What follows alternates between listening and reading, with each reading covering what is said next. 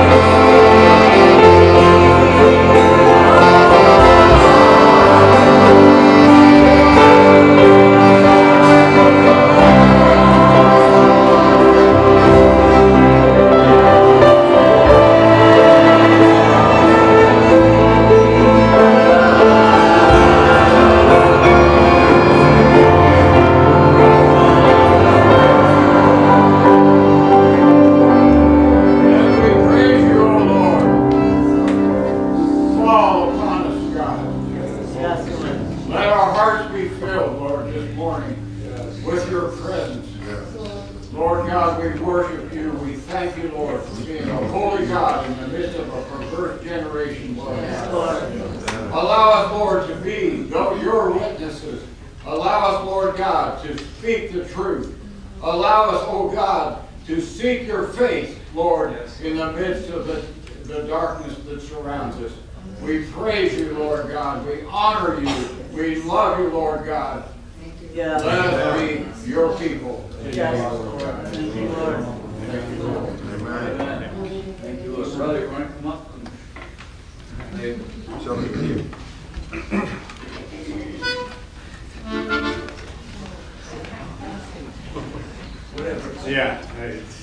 Ты скажи, пускай они садятся, я заскучу. Они хотят петь, наверное. Любой. Давайте мы споем Эвену Шалом Алейхем. Let's sing Shalom Aleichem. Алейхем, Алейхим is God. Алейхим.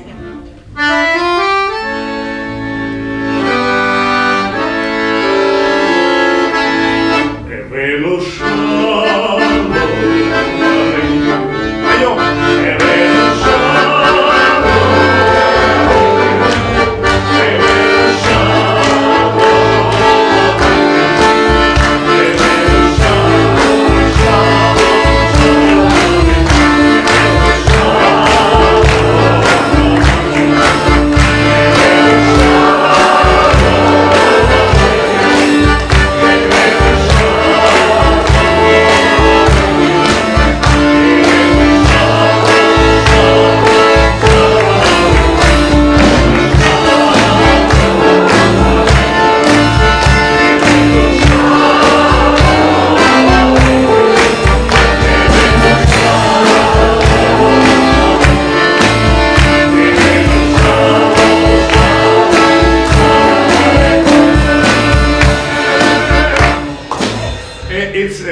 Переведи, скажи, Эвену Шалом Алейхим, то есть мы желаем вам мира, это по-еврейски. Well, Shalom Aleichem means we wish you peace. You know it, right? Хибра. In Hebrew, yeah, in Jewish. Эвену Шалом, хорошо. Эвену и еще Эвену Шалом. Эвену Шалом Алейхим.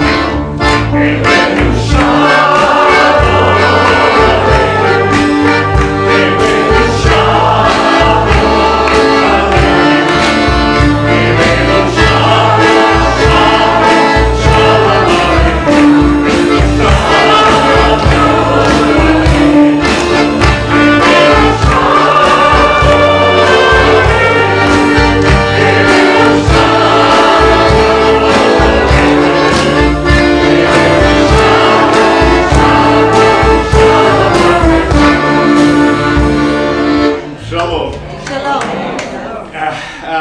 Я хочу спеть песню, которая говорит о том, что мы идем в небо, и там будет ступень, где каждый даст отчет за свою жизнь. Мы на этой земле стараемся побольше иметь. We're trying to have something more on this earth. Хотим много хорошо жить, Want to live like но за все это мы дадим отчет перед Богом. But we should remember Именно об этом идет песня. we're gonna say, we're gonna give a report to God about our life. And this song is about it. Да, я спою.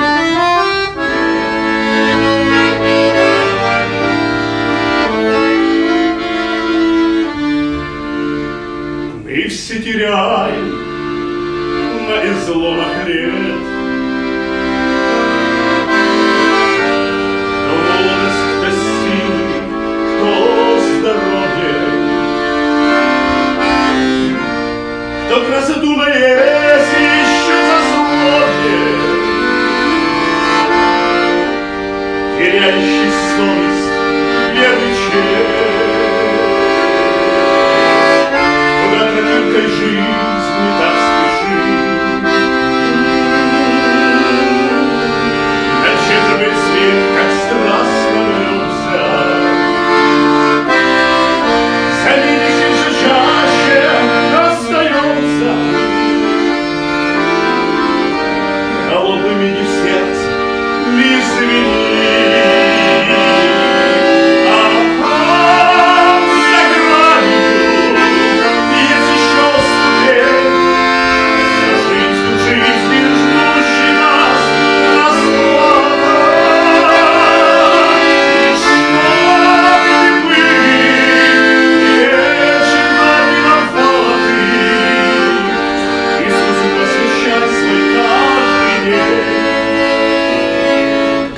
каждый день.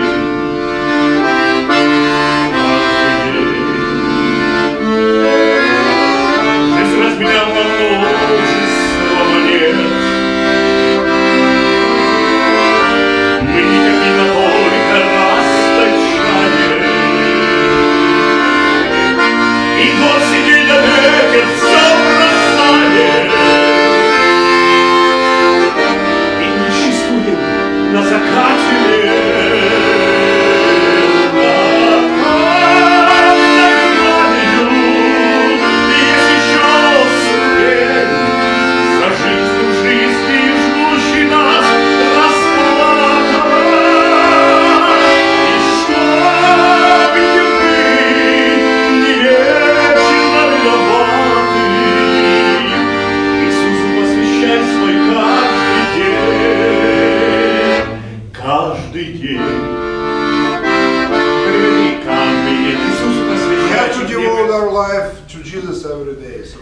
Да, чтобы не быть виноватым там мне. To feel Посвящай каждому все. not guilty in front of the God. So that's this kind of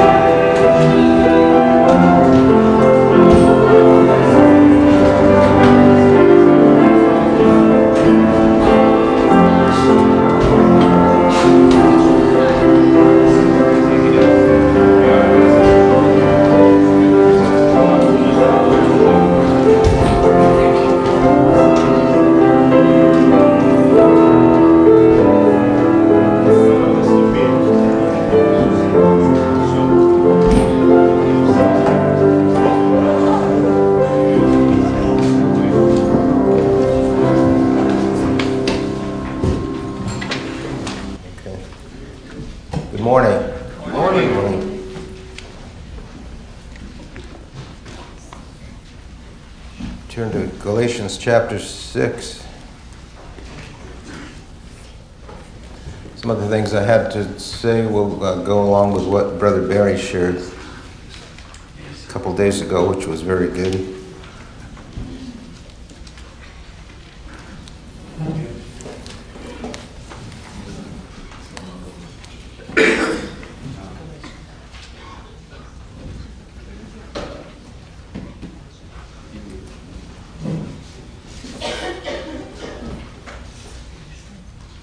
You know, Jim Baker, who's probably only the older people remember him, who was had the PTL television program, and then got in trouble financially and went downhill after that.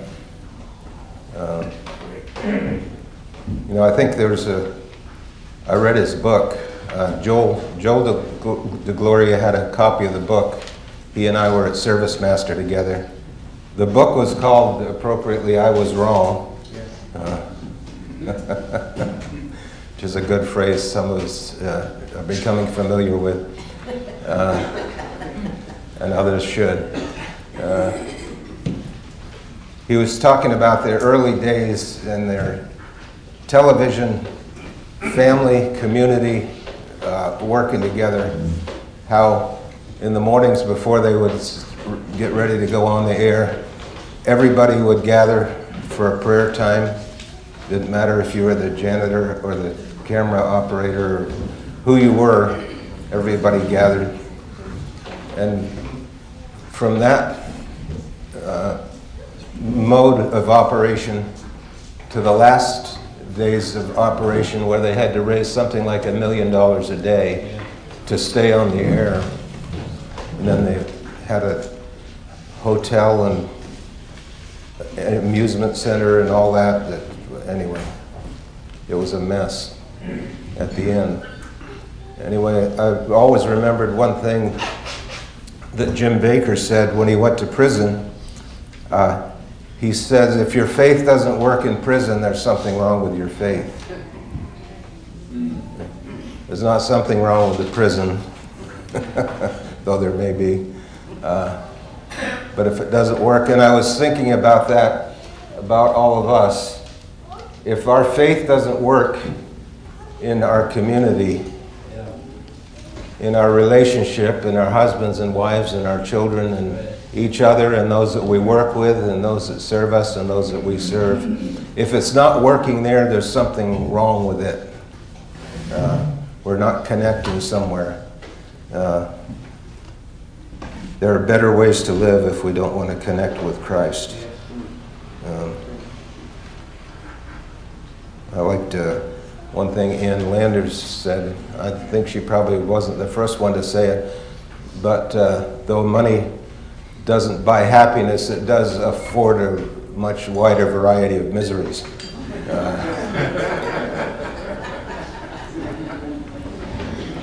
Gives you some choices that you may not have otherwise. In Galatians 6,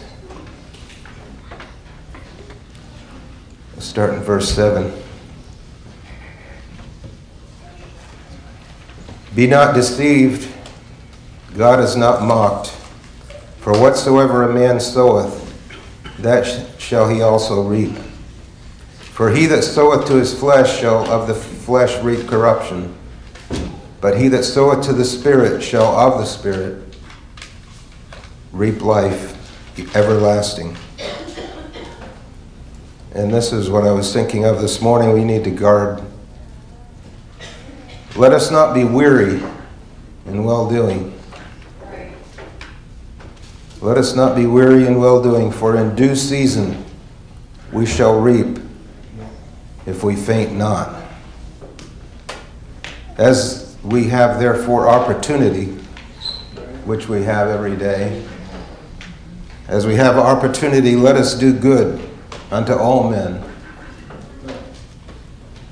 All men, especially unto them who are of the household of faith. You know, and we've heard the scriptures about how it's foolish to say we love God and hate our brother. It seems very inconsistent, inconceivable that we would think that way. Some of the living together is to show us where our thinking is wrong.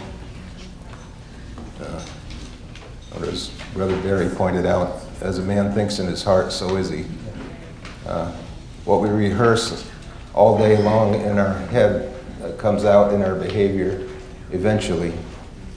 God is merciful and gives us, I would say, more goodness than we deserve. And we'll look at that in a little bit too. If you turn over to Romans chapter 10.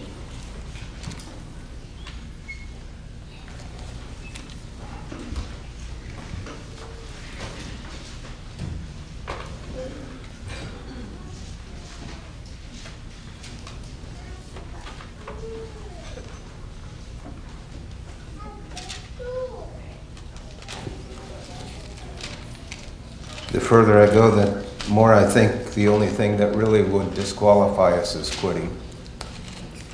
It's just stopping. Where do you go after that? You know, it said all sin can be forgiven except for blasphemy against the Holy Ghost. You know, and I've really pondered that, what that could mean. And I likened it to this. If you were going through the wilderness and you had a guide and he was the only one that knew the way through the wilderness. I like this line from a movie. this guy was getting ready to take a bunch of people through a wilderness situation. He says, if you do exactly what I say, you probably won't die. Anyway, if the guide is the only one that knows the way through this wilderness, and we reject him, where do you go after that? You have no help.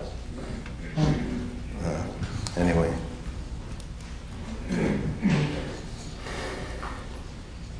Romans 10 and verse 1. Brethren, my heart's desire and prayer to God for Israel is that they might be saved. For I bear them record that they have a zeal of God, but not according to knowledge. And I would say that was true of us. I told Brother Bill, we did protesting and flag washing and prophesying and all that kind of stuff. And he seemed like he was kind of embarrassed about it. I said, I don't feel embarrassed about it. I think we had a zeal, but not in accordance with knowledge. I think Moses had a zeal. He had a real zeal. And I think the zeal God put in there. But it wasn't yoked with knowledge. Brother Fred Vanderhoof used to say that history might have been different if he hadn't left that big toe sticking up out of the sand. And the matter became known. His instincts were right, but it took quite a bit more dealing before God really used him to do what he wanted to do, which should give us some patience with ourselves and with one another. For I bear them record they have a zeal of God, but not according to knowledge. For they, being ignorant of God's righteousness, and going about to establish their own righteousness, have not submitted themselves unto the righteousness of God. For Christ is the end of the law for righteousness to everyone that believeth.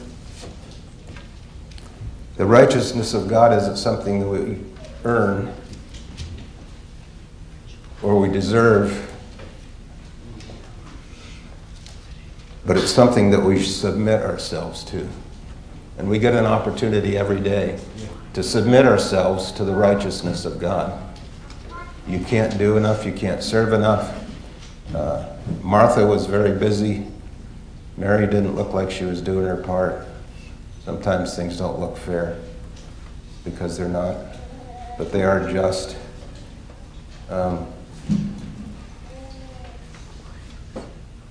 She was willing to do a lot of things, but not to submit herself.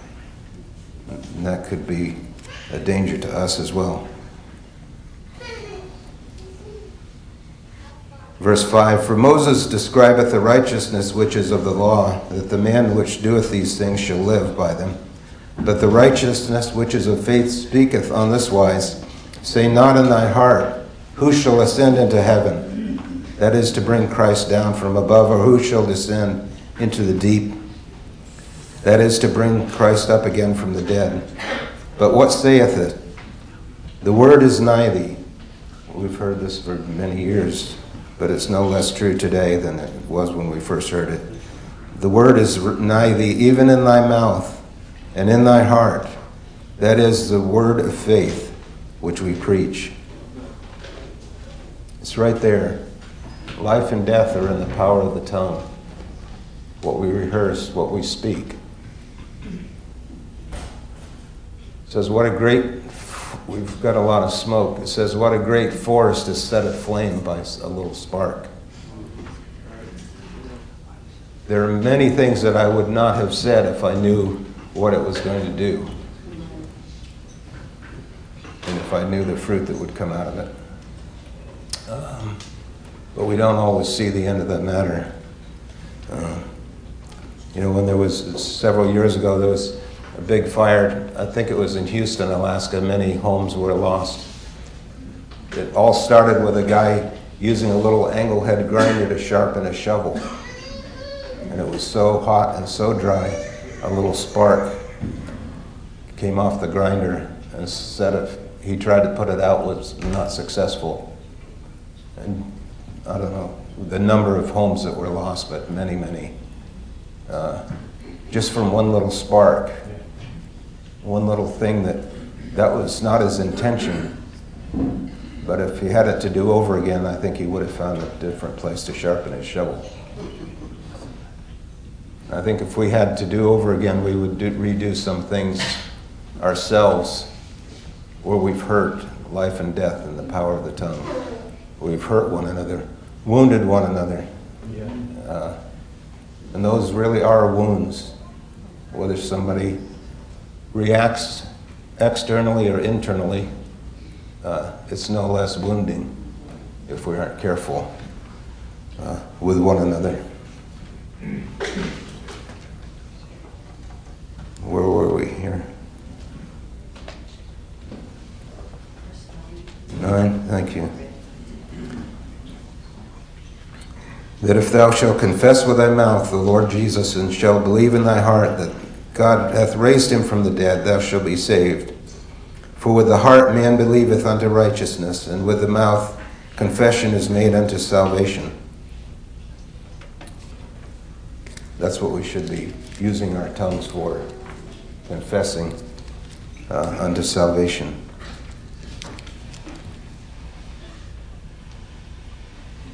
Over in Ephesians chapter 2, look at that for a minute.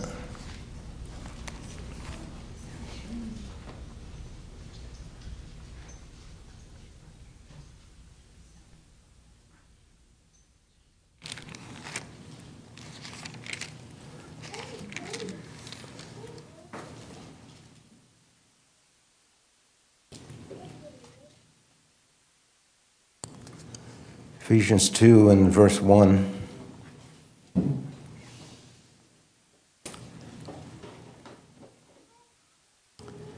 For you hath he quickened, which were dead in trespasses and sins, where in time past ye walked according to the course of this world, according to the prince of the power of the air, the spirit that now worketh in the children of disobedience, among whom also we had our own conversation in times past, in the lusts of our flesh, fulfilling the desires of the flesh and of the mind, and were by nature children of wrath, even as others.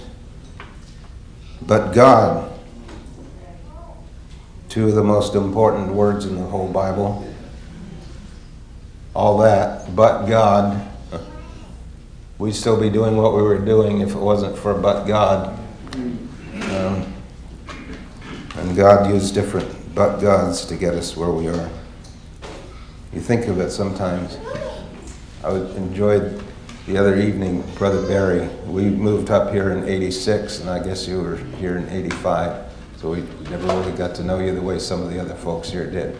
But I'll sit around for hours and hear stories of the early days and the communities and all that kind of stuff. When I was at Bowen's Mill one time, I was staying with Norman and Sherry McKenzie when they lived on the convention site. And Brother Purcell Colwell, the Tapes Ministry man from Tumbling Shoals, Arkansas, lived right across the driveway. And I said, I'll be back in a few minutes. I want to go over and see Brother Purcell. They all laughed. He said, nobody goes to see Brother Purcell for a few minutes. About 2 hours later, I came back, and we could have visited longer, talking about the early days. All the trouble God went to, though it's no trouble to him. All the effort that God went to gather this people, if you think about it, that we'd be right here, right now, today,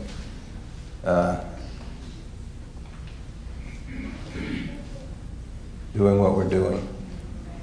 God took a lot of effort to put all this together, which nobody could have put together apart from God. Nobody would have thought of that. I never thought of moving to Alaska, for instance. Although with all this hot weather, I was talking about maybe exploring a place in Barrow to spend the summers. I'm not a fan of the hot weather, but I do like it for drying the hay and growing our crops. And so they soak it up. We talked about air conditioning in the past. I said the best thing is just soak it up. It'll soon enough be 40 below. You'll be longing for those 85-degree days again.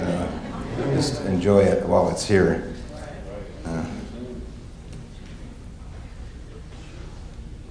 Okay. I keep getting lost here.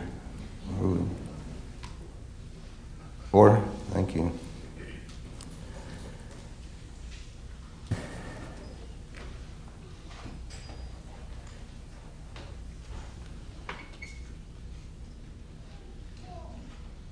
Okay, I was in the wrong chapter. Here we go. But God, who is rich in mercy for his great love wherewith he loved us, even when we were dead in sins, hath he quickened us together with Christ. By grace are you saved. And has raised us up together and made us to sit together in heavenly places in Christ Jesus, that in the ages to come, unless you had any other plans for the future, that in the ages to come he might show the exceeding riches of his grace in his kindness. I've got a hat my son and granddaughter got me for Father's Day. It says 2 words, be kind. I need to put a little mirror on the brim there so be kind. Man, I'm working on it. I'm asking God not to be a better me, but to hide so you don't see me, but you see Christ. And that is a very real need for all of us. We've seen enough of me, and I've seen enough of you, that now we should see Christ in one another. This is God's work. You know what, it's interesting. It says, when all this is done, it'll be said, this is the Lord's doing. This is the Lord's doing, and it is marvelous in our eyes. Not what I did. Who was it? John Cheever coined the phrase, well-oiled machine. The community being a well-oiled machine, which just shows that he hadn't spent enough time here. But then I was reading, Somebody said, okay. But then I was reading about the team on an airliner. Frequently, they said about the worst pilots are the former fighter pilots, or not fighter pilots, test pilots. They're about the worst pilots. Because everything that made them a good test pilot, independence, make a decision, call it on the line, fly by the seat of your pants sometimes. They're sometimes aircraft that have never been off the ground before, and they're taking it up there and seeing what it'll do. They have to make a decision now or suffer the consequences. They said they make some of the worst airline pilots. Not that they aren't skilled at flying, but what they're not skilled at is working with the co-pilot and the rest of the team. Or on a three pilot program, you have an engineer that tries to keep everything going the way it should go. Now mostly they're 2-person teams up in the cockpit. But what can make you so successful in one arena can be your downfall in a different setting. They said one of the mistakes that's often made when they get into a situation where they're in trouble in the air is they're both problem solving. We got to get this fixed. And what they frequently forget to do is to keep flying the airplane. They get so absorbed with all the exigencies that are going on and why this is doing that and all the other things, and oh yeah, all the while it won't do us any good if we go into the ground. And the airlines have put a lot of training and effort and money into getting them to be a team, hear one another. Often the co-pilot may have lesser experience, may be younger, and he may have the word of the Lord. I've been working with Isaac some. He's younger than me by a good bit. He's 11. I thought he was older than 11, but he's only 11. Which means we might be able to keep him for a while.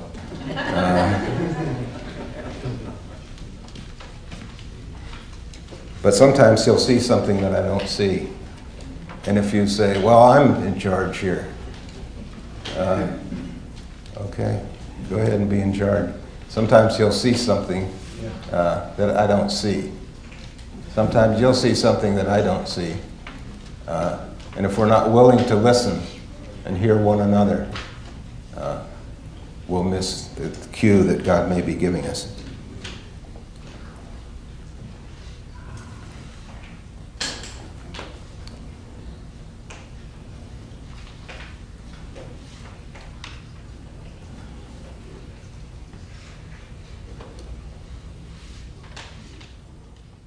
Verse 9, not of works, lest any man should boast. There will be no boasting if we're part of what God puts together. It won't be. They said this man in the church was very humble, so they had a little pin, a little badge made for him for his humility. Said they had to take it away because he wore it. And that was... Okay. Can't win sometimes. Not of works, lest any man should boast. Verse 10. This, remind us of this, though you already know it. For we are his workmanship, created in Christ Jesus unto good works, which God hath before ordained that we should walk in them. What you're to walk in is already foreordained. It's already in the mind of God. All we've got to do is walk in it. That's quite a promise right there. You don't have to figure it all out beforehand. Don't have to become frustrated with why it's not going the way you think it should be going. We used to mock saying, well, you should be further along by now. Well, Paul kind of said that. He said, by this time, you ought to be teachers, and you still have need to learn again the basic principles. So anyway, I was kind of making a case for being further along by now. But we get further along when we walk in what he's ordained for us. And we waste a lot of time, a lot of years, a lot of weeks, months, days, when we try to walk in something else or make our own way. You know, so many times we try to make our own way and we miss what God has for us, which is much better. What God puts together stays together. So, yeah. It's one thing I've noticed about God. When he does something, he does it right. Brother Stevens used to say the wheels of God, the mill of God's wheels grind slow, but they grind exceeding fine. Looks like sometimes nothing's happening, but God's looking for a different product, maybe a finer product than what we're expecting. Over in Matthew chapter 18.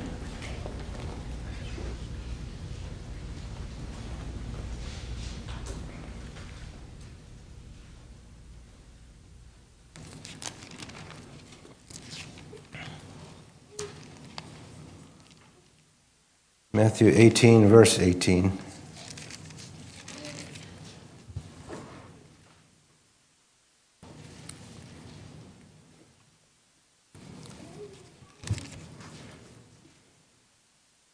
Verse 18 says, verily I say unto you, whatsoever ye shall bind on earth shall be bound in heaven, and whatsoever you shall loose on earth shall be loosed in heaven.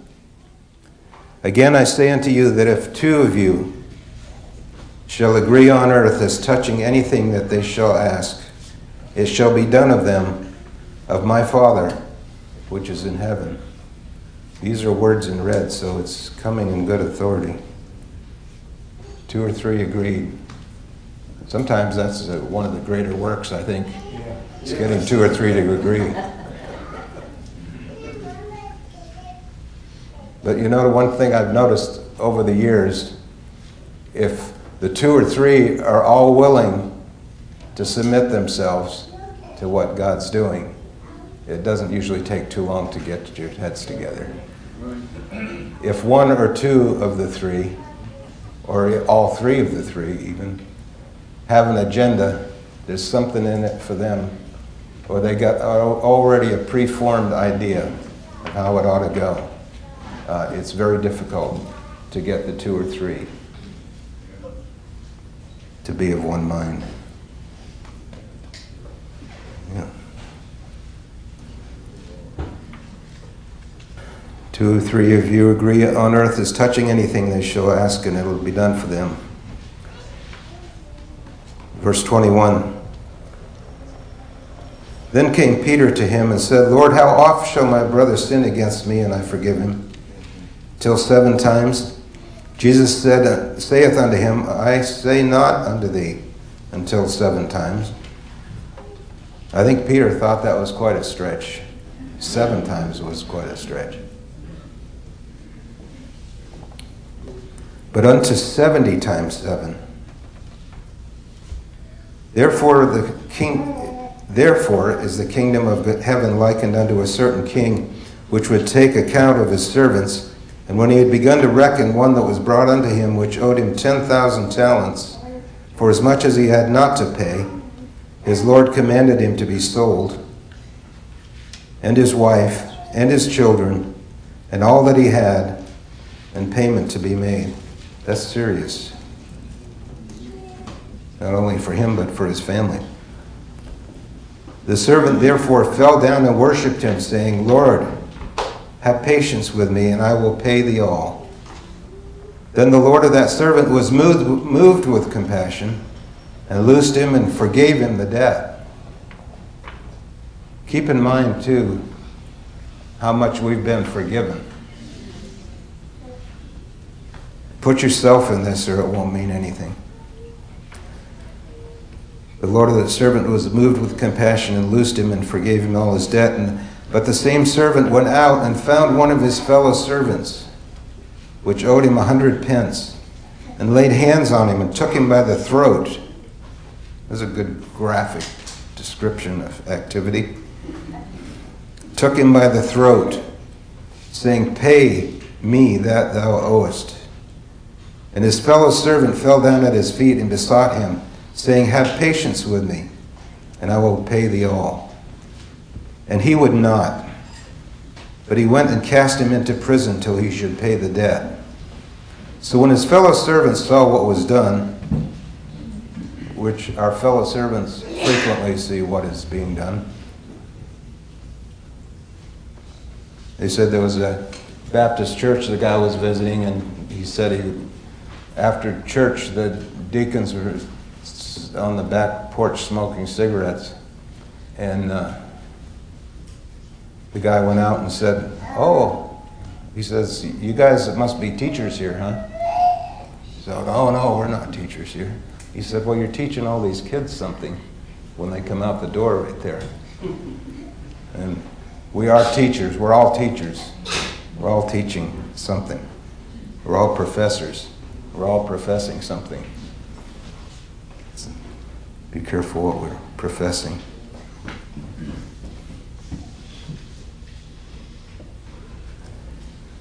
So when his servants saw what was done, they were very sorry, and came and told their Lord all that was done. Then his Lord, after he had called him, said unto him, O thou wicked servant, I forgave them all that debt, because thou desirest me. It's an important line too. Shouldest thou not have compassion on thy fellow servant, even as I had pity on thee. And his Lord was wroth and delivered him to the tormentors, till he should pay all that was due unto him. So likewise shall my heavenly Father do also unto you, if ye from your hearts forgive not every one his brother their trespasses. And there are plenty of opportunities around here for forgiveness. I mean, every day. Sometimes we offend without even intending to. But there's plenty of room for forgiveness. Especially when we comprehend how much we've been forgiven.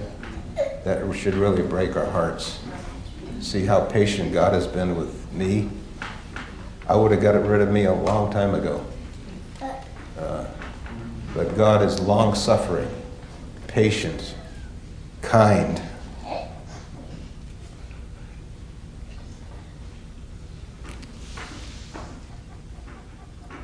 Let's over to Matthew chapter 6. Back a few pages.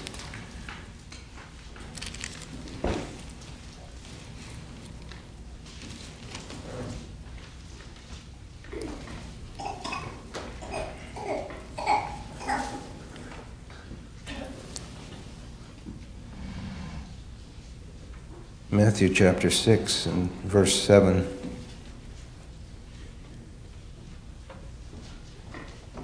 Again, more words in red here. Well, that was another thing I'd referred to Jim Baker. One thing he did, he took a period of time when he was in prison and only read the red words in his Bible. Trying to familiarize himself with what Jesus thought was important.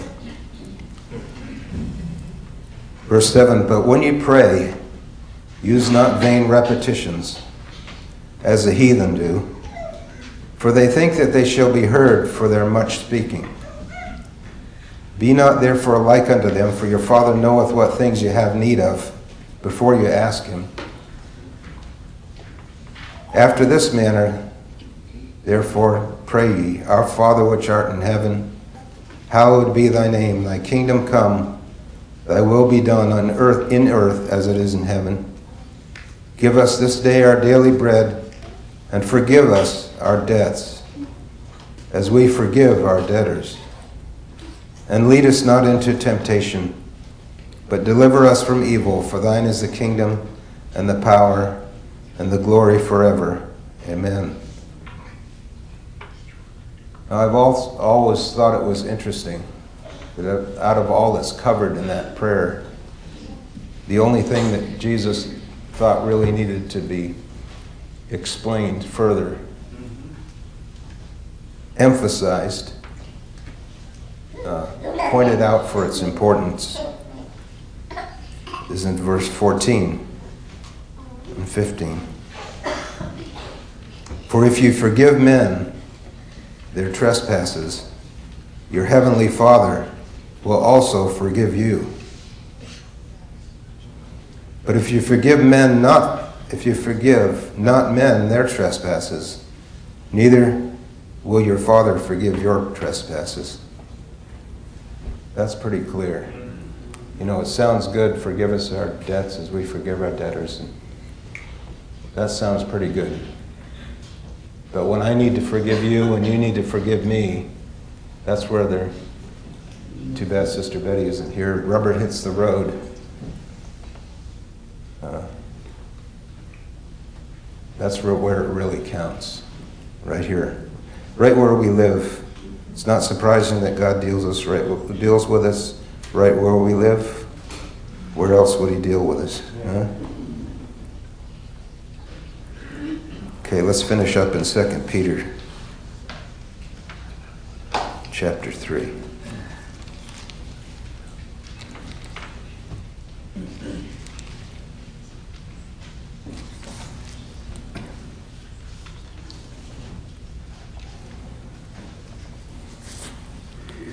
And I think this is a pertinent question, probably always has been, but seems to be more so as God is summing up an age.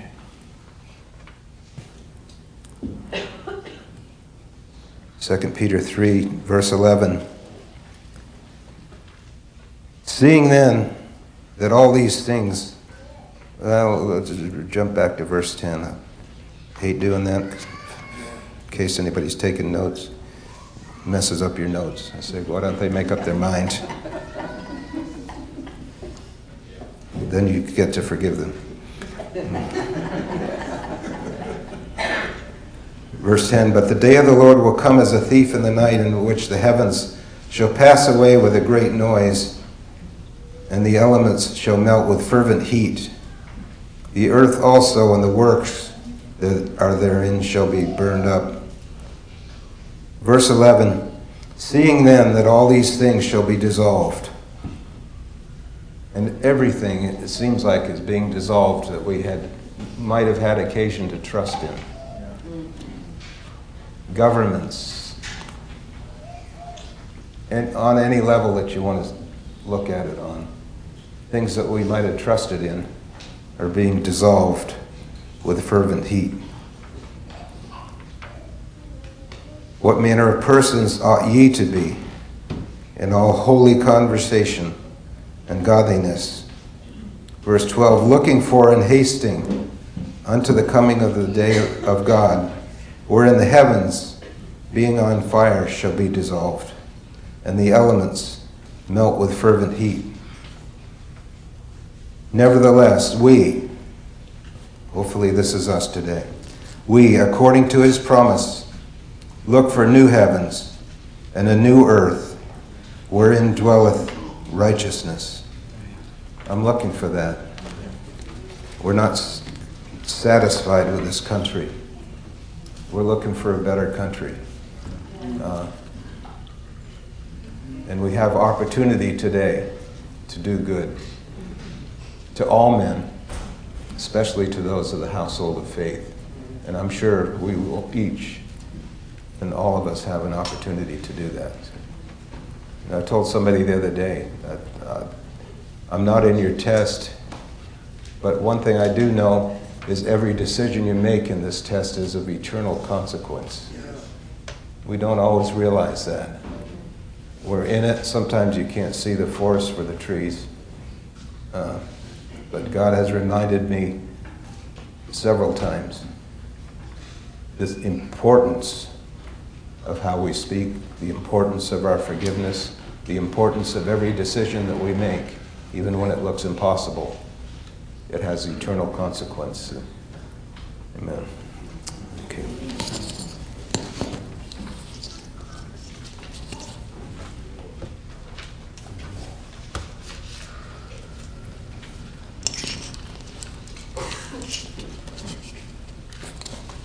And thank you for your accordion. That was beautiful.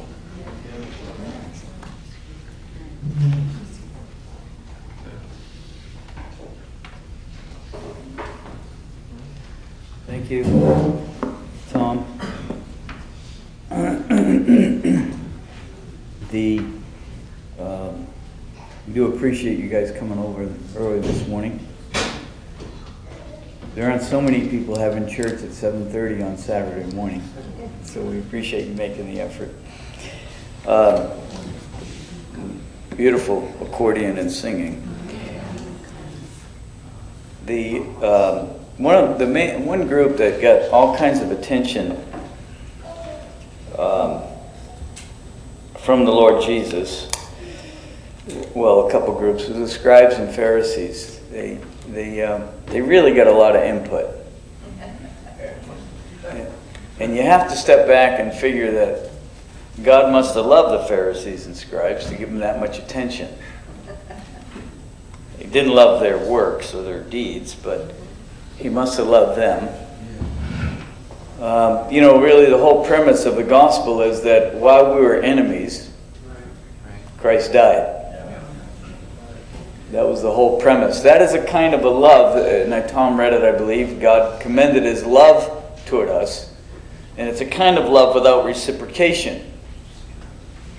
God acts on the basis of his nature, which is love, without any guarantee of return.